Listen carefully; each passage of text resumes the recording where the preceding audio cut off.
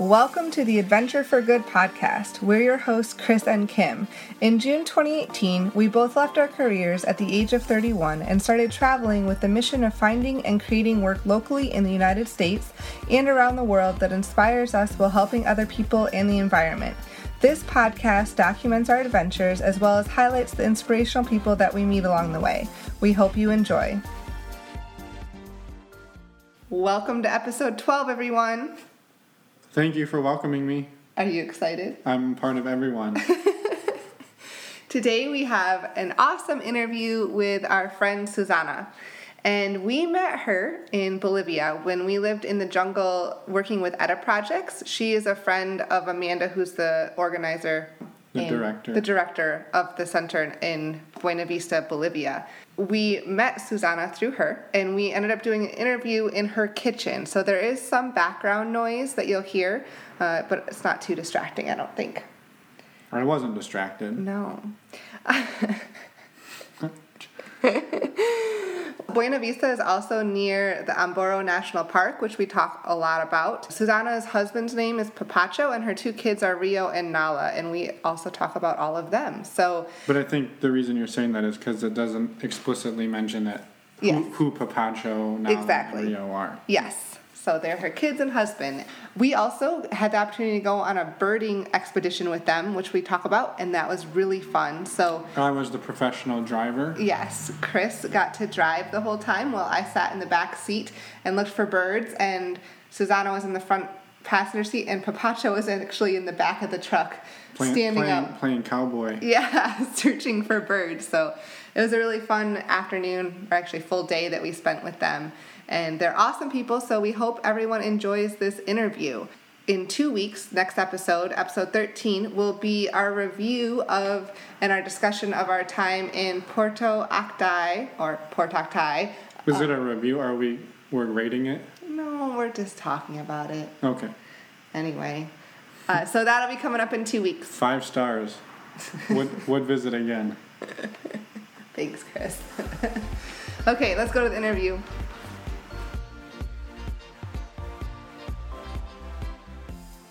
So we're here in Buena Vista, Bolivia, with a new friend that we met named Susana, and she lives here with her husband and 2 kids. She's originally from the U.S., and we wanted to get to know you a little bit. And are we interviewing her, or are you just telling us her story? I'm giving an update, an overview. Let's, start a little bit. Where are you from, and how did you end up in Bolivia? I grew up in South Carolina and basically never left until I graduated from college. But at that time, I started traveling internationally and really never went back. So after working for a year, I went into the Peace Corps, and they sent me to Bolivia because I already spoke Spanish, and it's a country where other languages are spoken. So they could train me in Quechua for 3 months, and then ideally send me to a community where that was spoken. But that didn't happen because I asked to be placed with national parks, and the one they saw most fit was with Amboro. Okay. So I went to the Santa Cruz Valleys, a town called Mairana, and was there for 2 years, worked with the mayor's office and with a community where there was a giant fern forest, training the local guides. There were 12 local farmers and townspeople who we were training to be tour guides to help them have another way of earning an income that wasn't destroying the forest, to plant strawberries and peaches. So I did that for 2 years. And through the Peace Corps, I met my husband because we would always have training workshops where we would take a local counterpart so that someone would stay behind trained after we went back to the U.S., like most people did. And my husband was here in Buena Vista, and he was the local counterpart for volunteers here. He wasn't your husband? No, he wasn't. Point. I didn't. Yeah, I met him at one of those workshops. So after several of those meetings, then we set up through Peace Corps training workshops for him to go to my town and train the guides, and for me to come here and work with his conservation project, which is a bird watching tower. So we did work exchanges like that. And then after Peace Corps, after the 2 years of Peace Corps, I moved to Buena Vista. We got married, and we were working, leading birding tours at that point in time, he just sort of sat in the plaza and waited for whatever tourist hopped out of a taxi, sort of like a vulture. And then ran out and tried to convince him to go bird watching. Yes. And so I kind of helped him progress from that business model. And over the course of 2 years, we were taking tourists on 3-week birding trips from Santa Cruz to Cochabamba. 3-week birding trips? Wow. From Santa Cruz to Cochabamba up this side of the national park, and then we would return through the valleys down the other road.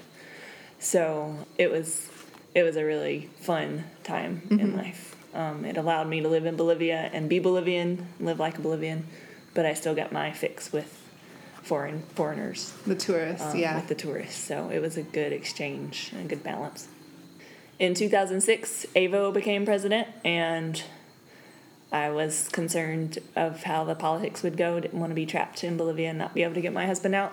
And so we got a visa to go to the U.S., not realizing that we had to use it within 6 months. So we decided that we would try out the U.S. for 2 years while Papacho improved his English, and we worked a little bit. But it took us a year to get jobs. And at the end of the second year, our daughter was born. So then it became a little more... Threw a wrench in the whole plan. Yeah, it did. It did. So then I had all these misgivings about, raising my child in Bolivia, educating my child in Bolivia, and that sort of thing. So we ended up staying in the U.S. for 9 years. We did research, wildlife disease research with the University of Georgia for 5 years. And then I started teaching school when our second child was born. And it was teaching school that sent me running back to Bolivia. It wasn't the right job for me. It was emotionally very draining. And Papacho had always wanted to come back to Bolivia. So once I realized that a public high school in Florida wasn't going to be my ideal educational scenario for my children either, I decided I could probably just make up education as I went wherever I was. So all the barriers kind of fell away for me at that point. Part of my acceptance of moving back to Bolivia was that I wasn't going to come back and try to change people and improve their quality of life and teach them things. I was just going to come and live and raise my children the way I thought was best for them. And if the local people were interested in what I was doing that was different, great, my doors were open, but I wasn't going to come out with a development purpose and trying to change the local people, because they're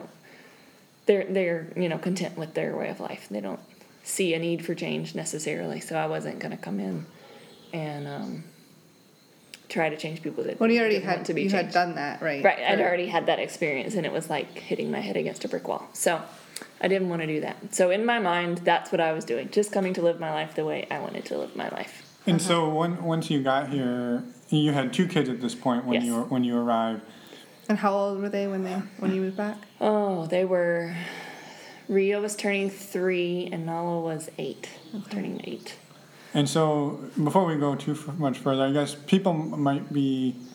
Again, you kind of glossed over the education, saying you'll kind of make it up as you go, but having spent some time with your kids, they're more intelligent than we are. So, they've obviously found some good education along the way. Do you mind talking a little bit about that? Sure. So in the U.S., my daughter went to public school, but she had grown up with me in a research office. So her play at age 1 and 2 was using a computer, using a microscope.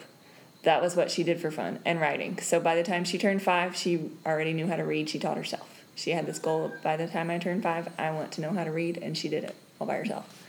She went into kindergarten and was placed with a teacher who had been given the challenge to show what she could do with the most advanced students, and then she got Nala placed in her class, and it was just like the perfect storm of how far we can push a child. So by the time Nala left kindergarten, she was reading on a 6th grade level.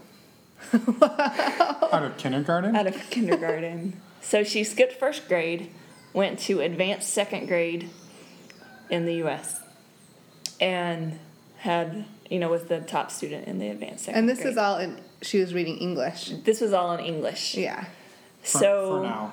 Yes. So then at the end of 2nd grade was when I said, I can't do this anymore. I didn't have a problem at that point with her education. It was more my concerns for high school level that said, okay, whatever.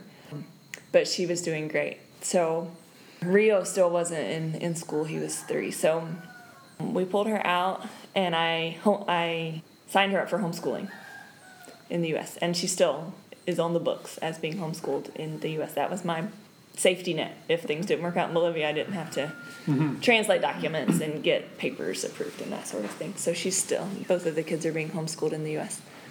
So we brought her to Bolivia, and there's a 6-month difference in the school year. So we had sort of 6 months to wait and see how homeschooling was going to go, which she and I are very similar, so we butt heads. She doesn't like for me to correct her, and therefore we shut down a lot.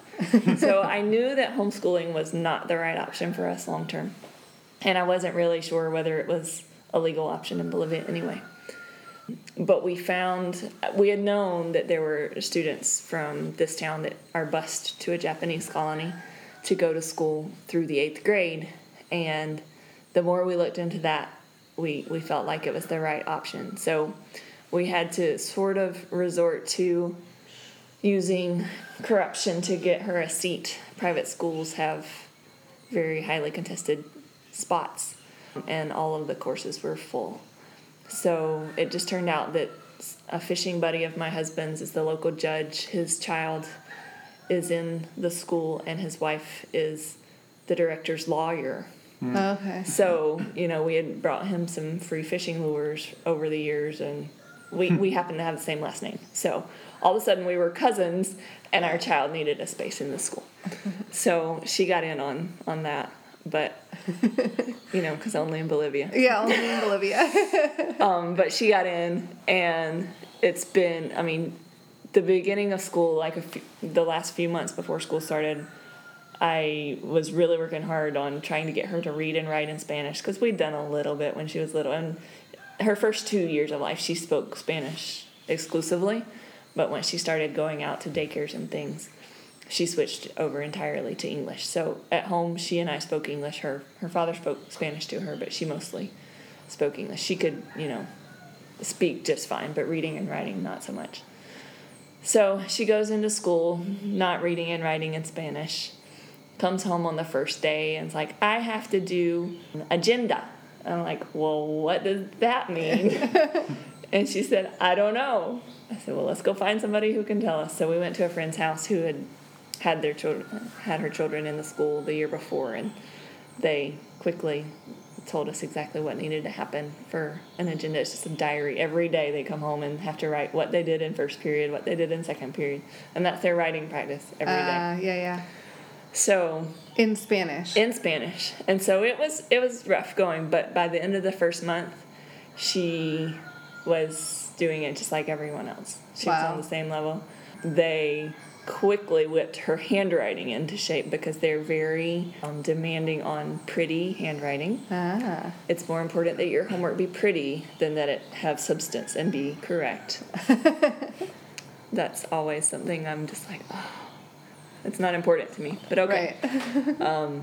And so now she speaks English, Spanish, Quechua, and Japanese? Yes, so this school is not exactly a public school and not exactly a private school. They use the Bolivian mandated curriculum, and the Bolivian curriculum includes 1 hour of native language instruction a week. So she takes Quechua because based on the census, that was the main population in the area of her school. So she's been taking 1 hour of Quechua a week for 3 years now. And next year they've decided that even though the census says that most people who speak an indigenous language in that area speak Quechua, historically the region was more Guarani. So now they're going to start teaching Guarani. And that was one thing I said, if you're only going to teach them the basic Quechua, why can't they learn all the different languages, one each year? Yeah. If they're just going to learn the basics and repeat it each year. So I'm very glad they're switching. But since it's a Japanese school, the Japanese Association pays for the infrastructure, provides a lot of the materials, and then they also have the right to add additional classes. So they take 4 hours of Japanese instruction each week. Wow. And then one hour of English, which is writing please 30 times and thank you 30 times, which is Which Nala probably falls really asleep silly. at. Yeah. Yes. And she's gotten kicked out of class for helping other students and that sort of thing. But we're working on managing that balance of make sure your teacher knows what you're explaining, that you're not doing the work for the other students and that sort of thing. But Nala was very shy, and she's a perfectionist, and she thinks that she's the center of attention at all times. And so in the U.S., I would always have to call and get her out of being in the play or speaking in front of the class. Because she was so Because she shy. would get really nervous and just cry and not want to go to school. And the same thing happened here at the beginning, but by the end of her first year here in school, she had recited poetry in Spanish in front of 500 people. She had danced in front of people. She had played sports in front of people. Wow. And at the very end of the year, she read a story in Japanese in front of a judged audience. Wow. So she came a long way. So it was a huge difference in my perspective, and I decided I can supplement academics if they're lacking at any point, but in this school they've taught her things that I never could have. Yeah. And overcome obstacles for her that I didn't know how to overcome. Yeah. So it's been a really amazing experience, and now to see her in her school environment, she speaks with confidence to her teachers, to other adults, which here in town she's very shy still. Uh-huh. But in her environment, she's very confident. She's a leader. Last year she was the top student in her class. This year she's hoping not to be, because then she has to go on stage and get recognized. But she's right up there, and her teachers know her very well. It's a small school. There's only one grade or one class for each grade. Yeah. And so they know her very well, and they understand that she ticks a little differently than some of the others. And then Rio he's in his second year of kindergarten there, pre-K and kindergarten. And they last year had a Japanese teacher. And so he would come home with the Japanese stories, the Japanese puppets, the Japanese songs. And I was learning Japanese vocabulary from him. Mm-hmm. And even more so than just the please and thank you, sit on your bottom. Like, I could say all that in Japanese, but things like the life cycle, they would use the words for birth, death, that kind of thing in Japanese. So I was learning vocabulary from him, which was really, really neat. Yeah, that is really neat.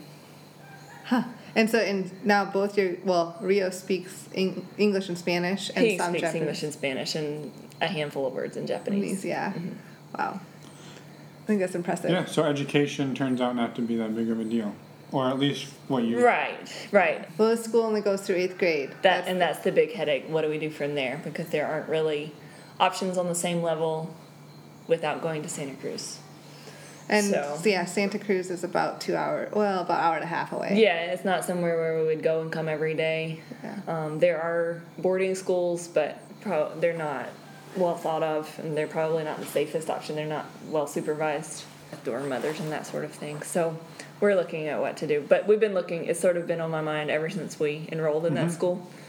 Every year we ask the school to add high school, and maybe. Yeah. They've been asking for 7 years or so, but we have 3 more years to make that decision. So Yeah. I'm hoping that other options appear in the meantime. Yeah. At least it's not next year. Right. And so, I think the other thing that we found fascinating, and we know a little bit of the story, but you guys picked up basically everything and just moved back to Bolivia. You left jobs and incomes and everything and kind of showed up here and started over? We did, and it was something we had somewhat planned for because we knew it was likely in our future, but it wasn't like we had a date that this was going to happen and we prepared for it for 3 years. Yeah. It was sort of like spring break. I decided I couldn't take it anymore, and 3 months later we left. Right. So fortunately, we bought a house when the market was really low. Because, you had moved back in 2007? We moved back in 2006 To the U.S. to the U.S. We lived in D.C. for a year, then we moved to Florida and rented for 2 years. So we bought a house in 2010. Okay, so right at the bottom of the... Right at the bottom. Yep. And then we sold it in 2015. Okay. And basically, the previous owners had dropped the price significantly to be able to sell their house, but we were able to sell it again at the top price where they had wanted to sell it. So over 5 years, we had a 30% profit. Bolivian culture doesn't really buy into that. Let's get a mortgage and pay on it for 15 or 30 years. So the minute we bought the house, Papacho was like, we've got to get out of debt. We've got to pay this off. Oh, in the U.S. In the U.S. Yeah, because he didn't grow up with that. He didn't grow up with that mindset. So we paid off the house in 4 years, on basic field research salaries that are kind of like what college students would work at in the summers. Like, we didn't have high salaries at all. But, we liked the outdoors, and we had fun at our jobs, so we didn't need to go looking for entertainment on the weekends. We pretty much had fun all week. We cooked at home. We gardened for entertainment and physical activity, and we lived very simply. So people would come to our house and say, it's empty, you don't have any, where's all the stuff? And all his friends would come and say, where are our toys? There they are. Yeah. That's what she's got. And so we lived very simply, but it's not like we were denying ourselves anything that we wanted either. That was just, that's how we preferred to live. Yeah.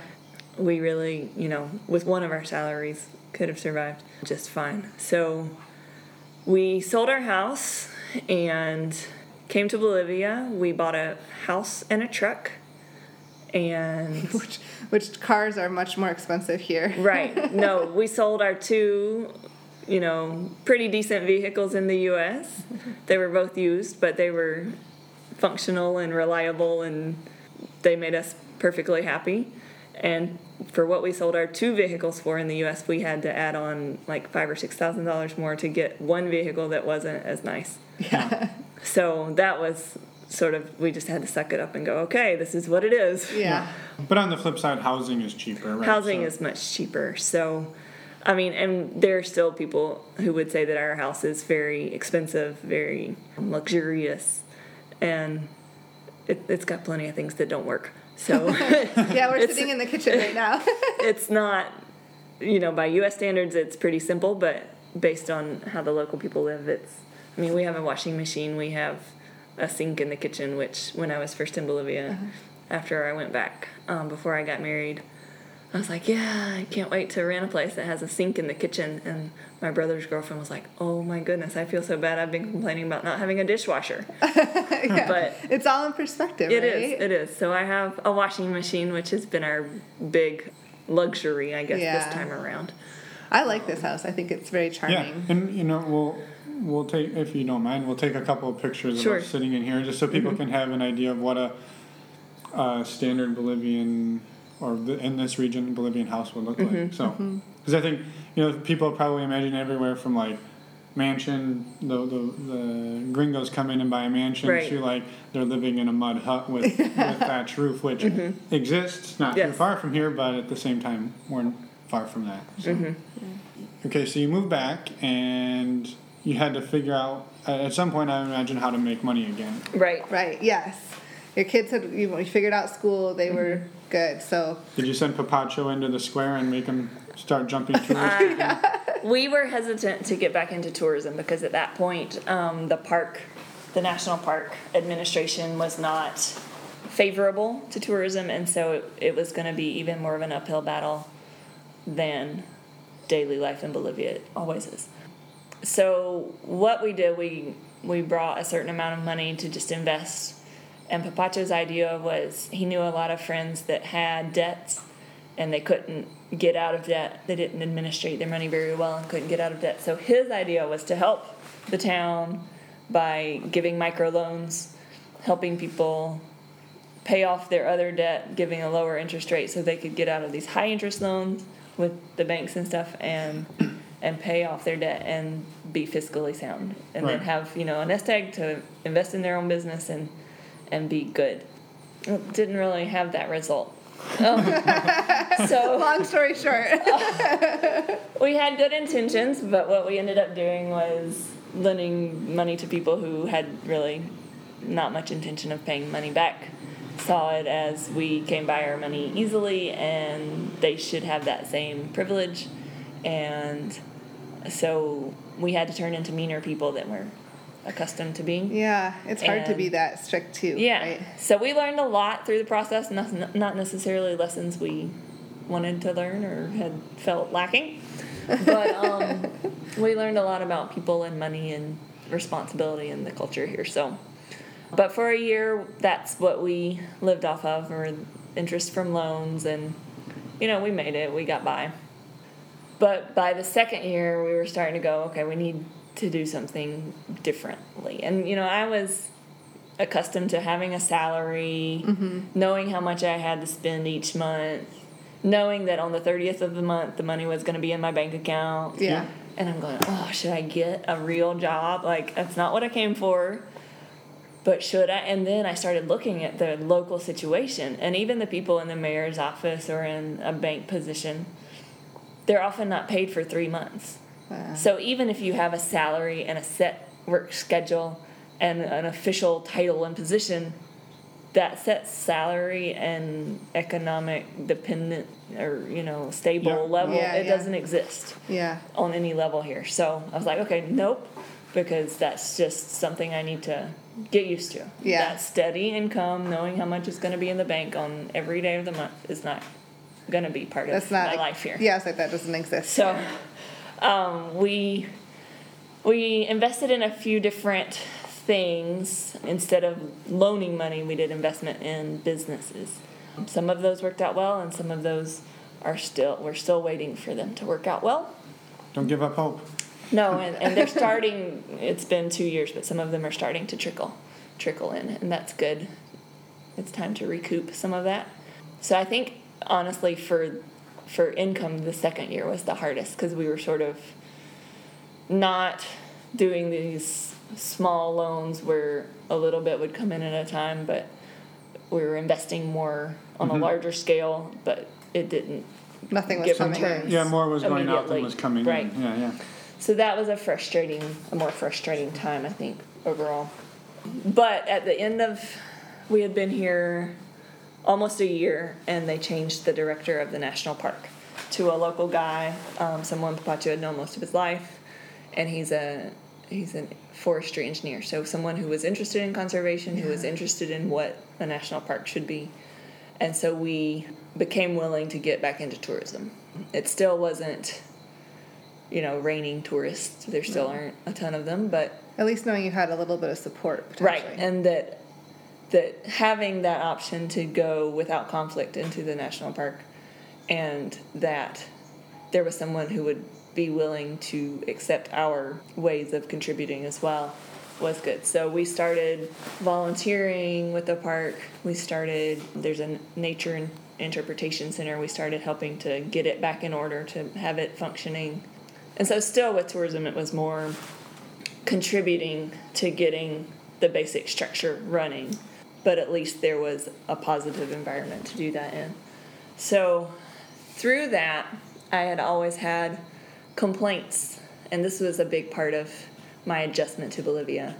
Like after a year and a half, I started finding that I was complaining a lot about situations, and I wasn't willing to act on my complaints because I didn't come to change the people, and I didn't come to change the culture. Right, you came to live your life. Right, but then here I was complaining about it, and so I was like, okay, I'm just going to become a bitter person if this pattern continues.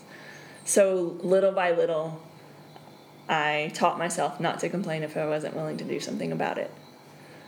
And so with the park, each year on its anniversary, they have a hike that goes from town to one of the different camps of the park.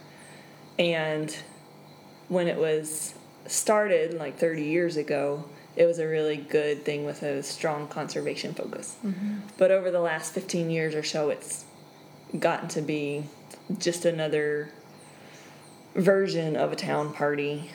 People go in and get drunk. They take their big radios and make a lot of noise, and there's not much teaching or Right. being just a in party. nature. It's just a party, and they go into the national park. So for the 3 years that we've been here, each year I was like, oh, next year I'm going to do something different. Next year I'm going to do something in town to celebrate the anniversary of the park. So this year I did it, and I approached the park director in January or February and said, we've got to change this, we've got to do something different, we've got to do something more. And so the anniversary was in August, and it ended up being 4 days of activities. They still did the walk, the hike, but there was a formal ceremony recognizing the founders of the park and all the players over the last 34 years who've been important in the park history. That's where the Green Movie Night got started, that we're doing now once a month. But the big part for me was doing on the weekend. I did an educational fair in the plaza, and 12 different organizations came and did educational stands and sold T-shirts and jewelry and toys, raising awareness for conservation, and handed out flyers. And I had expected lots of participation from universities and student groups, which didn't really come through. It wasn't as well attended as I'd hoped. But the big result from that weekend has been the collaboration between the different organizations that were there. So Edda Projects was there, and the communities that they worked with medicinal plants and selling their medicinal concoctions. But there were FAN and Fundación Patiño. There were all sorts of nonprofits that were there, and they all got to know each other and see how each other was working and build relationships. So it's kind of like this vacuum. We've all wanted to support Ambro National Park, but we've never had a place to do it, or a place we trusted to say, what do you need? How can we help? So it's been interesting to see the results from that festival, and personally it has been life-changing. Because, we got all these people together, and it's kind of like they recognized that there was someone locally on the ground that they didn't realize was here. So with the birding community, birding tourism has picked up for us. Like, we're sort of the local point of contact for that. And there's a big national movement to get more birding observation going. I sort of became the chief advisor to the National Park Director for a while, and that was interesting, because you don't see many females, especially doing that type role. Of work.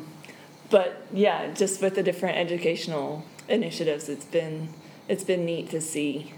We've become sort of contact people for the region. Backing up just a little bit, I know we've mentioned Ambro National Park. How big is that park, and what role does Buena Vista play in there? So Ambro National Park is basically 1.5 million acres. It covers 4 different ecosystems: the Andes, the Amazon, the Chaco, which are dry grasslands, and the Brazilian Cerrado, which are grasslands with islands of forest. So these huge 4 ecoregions come together in the park.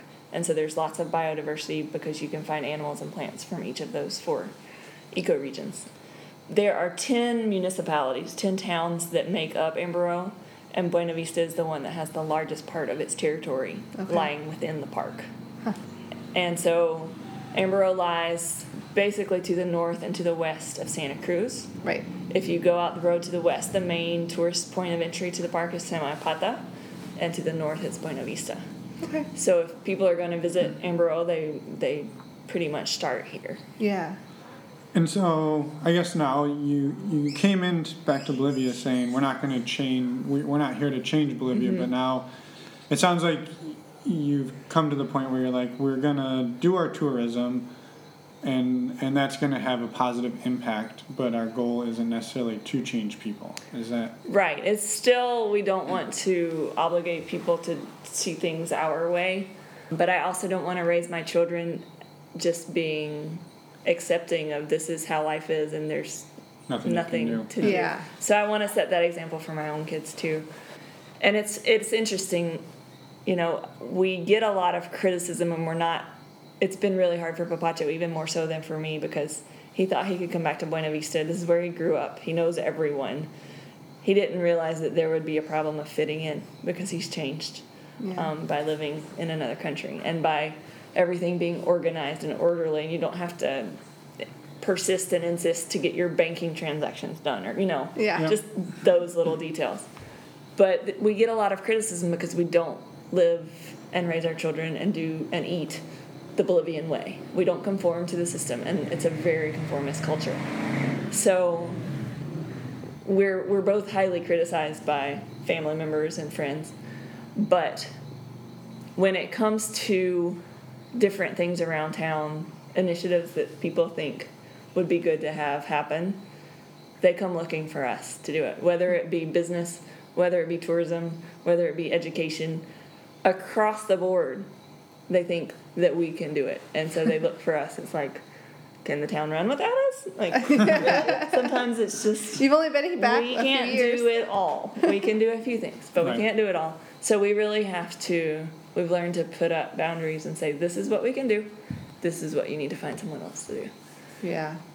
And do you think having Papacho being a local representative, I guess, for your family, I guess, do you think you've been able to accomplish things you wouldn't have been able to accomplish if it was just you, the foreigner, coming in trying to do this on your own? Absolutely. Or if it was a husband and wife and you were married to another American? Absolutely. It is interesting to see because he was just a little poor kid from 3 blocks off the plaza growing up. And here the cultural hierarchy is you live on the plaza, you're high society, 1 block off, you're a little bit lower, or 2 blocks off, you're a little bit lower, and 3 blocks off, you're just a poor kid. So he was nobody. His friends took advantage of him. He was their go-buy beer guy. Yeah. You know, they sent him on errands. He was the errand boy for the group of friends. But now he's been in the U.S., his economy has improved. He's come back, and it's almost like he's a pillar of society. And He speaks English. he speaks English, and, you know, any tourist appears at the plaza, he doesn't have to be sitting up there. There are alarm bells that ring, and everybody's calling him, there's a tourist here, they need you.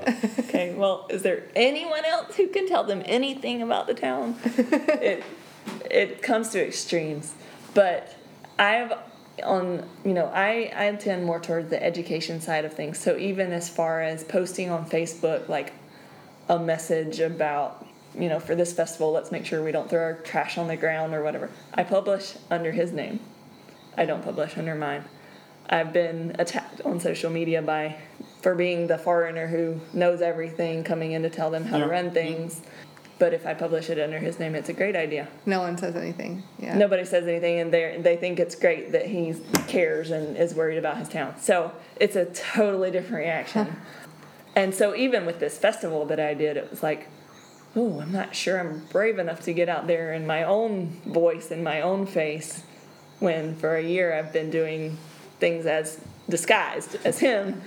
So I'm not sure how it's going to go, but it kind of put me back out there as my own person. And I was really starting to suffer of the gender inequality and that sort of thing. Like, I've never, ever had to pose as a man to get hurt, you know. And Right. This was the first Right. time in my life that I was like, is it because I'm a woman? Right. And it was a really strange experience. It could have really easily been the other way around, right? Where Sure. where you could have been from here and he could have been the foreigner, but it just happens to be the genders. Yeah.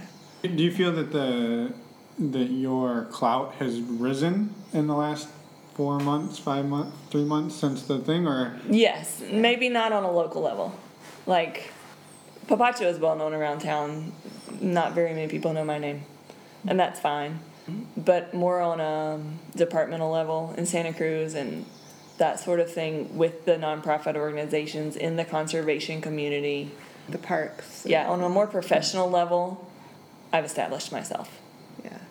And I don't know that I really planned on doing that, but I did. I was like, does that feel like, I guess thinking back a couple years, you probably couldn't imagine where you're at now. No, I couldn't, and it wasn't really my goal. So when I talked, you know, through the years of living in the U.S. and raising my daughter more so than anything, because I was working when Rio was little, but I was in moms groups and different, you know, social groups, and I would always talk about coming back to Bolivia. And my goal was to have a chocolate farm and a goat milk farm. So I was going to grow chocolate, grow cacao trees, and raise goats for goat milk that I would sell to the Swiss cheese makers who would make goat cheese out of it, and then I would make goat milk soap, and this was my plan. And people are like, that's really weird.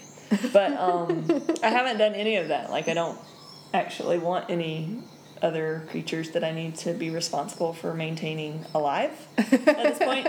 So I'm not sure about the goat thing. I do plant chocolate seeds every year and give the plants away. So I'm growing chocolate, just not for myself, I guess. But it's not what I envisioned for coming back here. We thought we would have a small farm, and we do own land, but the obstacles for getting electricity and water out there, it was going to be so long before we could build a house that we just bought a house in town. Okay. I didn't imagine living in town. I didn't imagine living 3 blocks from my in-laws. I didn't imagine, going to the market every day or going out. I imagined being more isolated. Yeah. And having little cabañas for guests and for my parents to come visit and that sort of thing. But I didn't really expect to be urban and back in the professional world. Yeah. So do you think, I guess moving forward, you'll continue with the trying to change things by educating and keep growing that, or have you reached capacity of what you want? Definitely education will continue to be my focus. I know of a few things on the horizon for the rest of this year and next year that I will be involved with local guide education. So promoting tourism and education, tourism through education and vice versa. Conservation, and I've been writing children's books and making coloring books to teach the local children more about, they draw a picture of what Amber National Park is, and we've got tigers and lions from Africa and giraffes. So they don't really know, we're on the edge of the national park, but they're very separated from nature. Right. So just small things, whatever I can do, and I'm not a talented artist, but it's what I can do, and nobody else is doing it. So Yeah. It's better than nothing. But we're working on identifying other people who can be part of that. We've talked to the district, the school district, we've talked to different nonprofits about what needs to be done, and every time I'm asked, I've been asked about how to prevent domestic violence, how to prevent teenage pregnancy, how to do all sorts of social programs, and it all has to start with education, and it's not just in schools. The families here are very disintegrated. Children are raised by their grandparents or raised by the streets. And so there's so many models that they don't have for successful adult living. So it's all got to start with education, but on every level, from parents and from students. So You got to start somewhere. right, but at this point, I can't get into sex education, and I can't get into self-esteem training. I'm doing what I'm doing. You got to start with conservation. And I can guide other people into where they can insert themselves into the overall picture. Yeah. But I'm in my field, and Yeah. that's where I'm going to stay. Do you think the park is headed in a different direction at all than you saw 10 years ago? Like, as far as more people are aware of its existence and conservation and what to do to protect the environment, or not really? I think the sense of urgency is increasing. With climate change, what is expected, what is modeled for this area is a shorter, wet season, so really heavy rains over a short period of time, and a really long dry season, which is hard. Yeah. Nothing grows in a dry season, and with more deforestation, we'll have more desertification. Yeah. It's going to be harder to grow our food, and we're going to have more landslide type things. Yeah. Yeah, because all the root systems will be gone. And So Santa Cruz is going to have flooding, and they're going to have problems with having water during the dry season. yeah. So I think that is being socialized pretty well, because 2 years ago they had drastic water shortages in La Paz. People were going to the community spigot and standing in line for a bucket of water each day, kind of thing. So that is extreme. And in Santa Cruz, there's a tendency to say, well, we're really humid. We're not going to have water shortages, but it's going to be this difference. It's going to be too much water at one time and none at another time. And I think the communication is getting out there that is needed, but development and population growth is a problem. There's a rapid expansion in the cities, even in the smaller towns. I mean, at some point, the city could come out to engulf Buena Vista. We're not that far away. So When we saw that, I mean, we were in Montero 10 years ago, and it's way different now. And Yes. Montero is only an hour down the road, so yeah. So in that sense, I think the community and the people who are educating and working for conservation are on the right track. Politically, I am concerned. This week, our friend, the director of the park, has been dislodged, and I can't get anyone to tell me who the new director is because it must be really bad news. I'm concerned for the future of the park management, which already was understaffed and under-supported politically. And Bolivia has how many national parks? 22. 22. That's a lot. For us, I mean, it's not that big of a country. Right.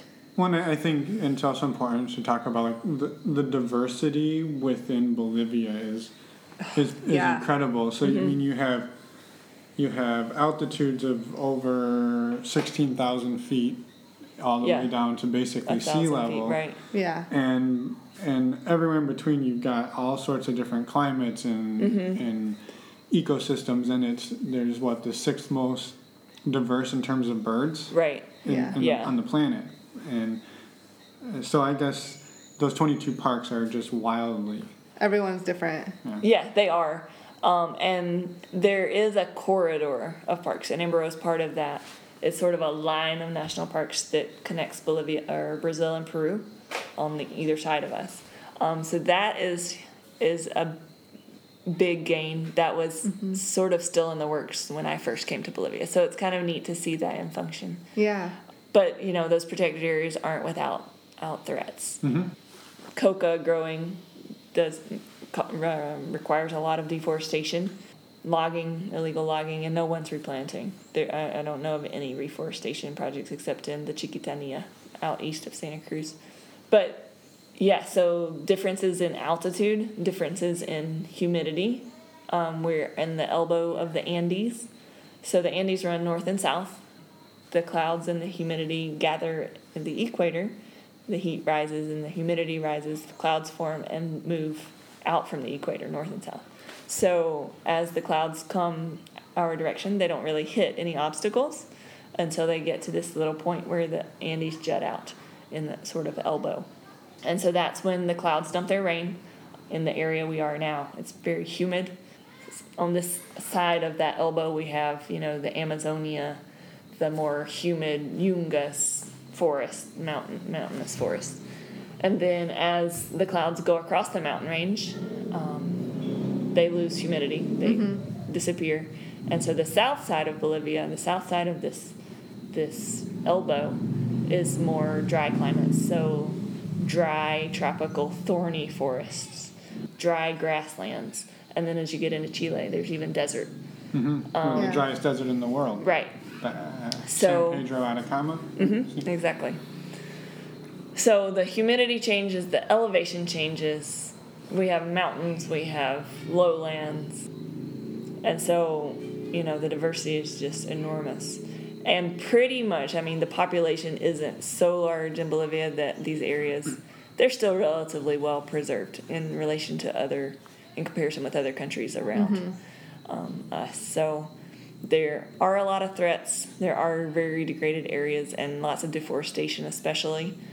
But compared with Brazil, we've still got something going for us. Yeah. So we have time to try to reverse save some of it, and to educate people. Yeah. And so if people wanted to come and go on a birding tour with you, or maybe just a tour of any kind, because I know Papacho does tours in a jaguar park and all sorts of you guys are knowledgeable across the board, not just birds. Well, and we can attest to that, too, because we went birding with them last week. Yep, we saw 187. 5 species in a day. Yeah. Which is incredible. Yeah, so how would people find you or maybe reach out to you if they wanted more information? We have a web page. It's birdwatchingbolivia.com. And all of our contact information is there, our email. We're also the municipal protected area that we manage. We have it on Facebook, and it's the Curichi Cuajo, Curichi Cuajo. We'll put a link in the. Yes. And that's the local words for wetlands and the local word for tiger heron. So it's the tiger heron pool. Okay. Sort of the English translation. So that's sort of how we started with birding, was that municipal protected area, and from there we've branched out. But yeah, our webpage has all of our information, and shortly there will be a Birds of Bolivia webpage being launched. It should come out about mid-November, and we'll be featured on there as well with all of our contact information and what we specialize in. So, And so you could put together a tour from anywhere from a day to 3 weeks, it sounds like. Right. We like to connect people with local guides where they're available and knowledgeable about birds, but we are also available for 2 or 3 week trips where, people are looking for certain species or as many species as they can see in a short time. We're And there's a ready lot of for birds here that you're not going to see anywhere else in the world. Right. We have 17 endemics that are only found in Bolivia, and 12 additional ones that are only found like in Bolivia and right on the border of the surrounding countries. So, and then, just in a relatively small area, you can see a lot of different things due to the changing habitat. Yeah, that's what the bird watching with you guys was so much fun because you drive just a little ways and you can see so many different birds. No, right here within just a few mile difference, we hit 3 different ecoregions. So Yeah. one's more dry, one's more humid, and one's more elevation. So it's pretty neat how in one day or even half a day you can go through three ecoregions and see them and know them pretty well. Yeah, no, that's fascinating. So any of our Spanish-speaking listeners can come. All of our Japanese ones we can have Nala translate. Yes. And English, so. Yeah. And if anyone was interested in doing anything to support Boro National Park or any of the parks in Bolivia, do you have any suggestions? Yeah, we are looking to get more researchers down here. There have been research studies in Amboro, but a lot of that body of knowledge has not been maintained in collection. And obviously there's a lot that could still be studied. So anyone, even if it's through photography or student groups to come down, we can help coordinate that. Or with research equipment, even binoculars, telescopes, cameras. A lot of that stuff is very difficult to get in Bolivia. Binoculars are impossible to get a good quality binocular in Bolivia. So used equipment, or even if it's just Spanish language educational materials, books. Like for the school this past year, in the kindergarten, the Japanese teachers, they got new teachers, and there were no teachers that spoke Japanese, and all of their children's books were in Japanese. So all of a sudden, we had 3 Bolivian teachers teaching in a classroom where all the books were in Japanese. And there were no stories that they could read to the students. So I searched for people who could help. Give some Spanish. Yeah, school. so we got a decent start on a collection. So that kind of thing. We're in a Spanish-speaking country. You would think we could get educational materials here, but they're really, really lacking. Okay. Argentina and Uruguay have much better collections, but in the U.S. there's a lot more than there is here even. Yeah. So, yeah. Interesting. that sort of thing. Yeah. Yeah, Very cool. well, that's fun. Thank you so much for sharing with us. Yeah. Sure. Is there anything else that we missed that you want to share? Can you name all of Papacho's 14 siblings? Just out of If you curiosity. give me time, I'm sure I got 30 could come up with it. Okay, let's see. The twins are Daisy and Delma, and then there were 2 boys, and their names are Erwin and Adil, and then Pity. Those are the top 5, the oldest 5, and then the second group of 5 is Ruti, Elena, Angela, Freddie, and there's another girl. Ruthie, Elena, Angela, Way to put her out Freddie. on the spot. I just thought naming all 15 would be tough. and then there's one other girl in that middle group. Hang on, I'll think of who's missing in a minute. And then the youngest 5 are Nilda, Noe, Papacho, whose name is Ramon, Edith, and Marta. So who's missing? I would say 14 Oh, Ingrid. So 15 out of 15. Yeah. Impressive. And I can't do them. I don't know actually the order of the middle 5. I know the order of the top 5 and the bottom 5, but the middle 5, I don't know who's It's a who little came muddy. what. A Yeah. little muddy Yeah. in there. Yeah. Needless to say, you have a big family here. Yes, my children are grandchildren number 40 and 42 Wow. out of 43. So can you name all 42? No, I don't. I don't have a clue. All right. Well, thank you again. And Sure.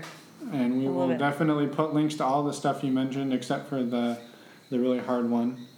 That Oh, I can remember that. But no, we'll make sure people can get in touch with you, and if you have any questions, you can ask us, and we'll send them your way. And Perfect. Yeah, thanks again. It's been Thank great. you guys for coming to Bolivia and I'm having sure the heart we'll be that back. you do for whatever needs to be done. You're Yeah. been willing to do it. We love that. Excellent. Cool. Yeah, I love Bolivia. It's been great to get to spend more time here. Well, we're here when you're ready to come back. Great.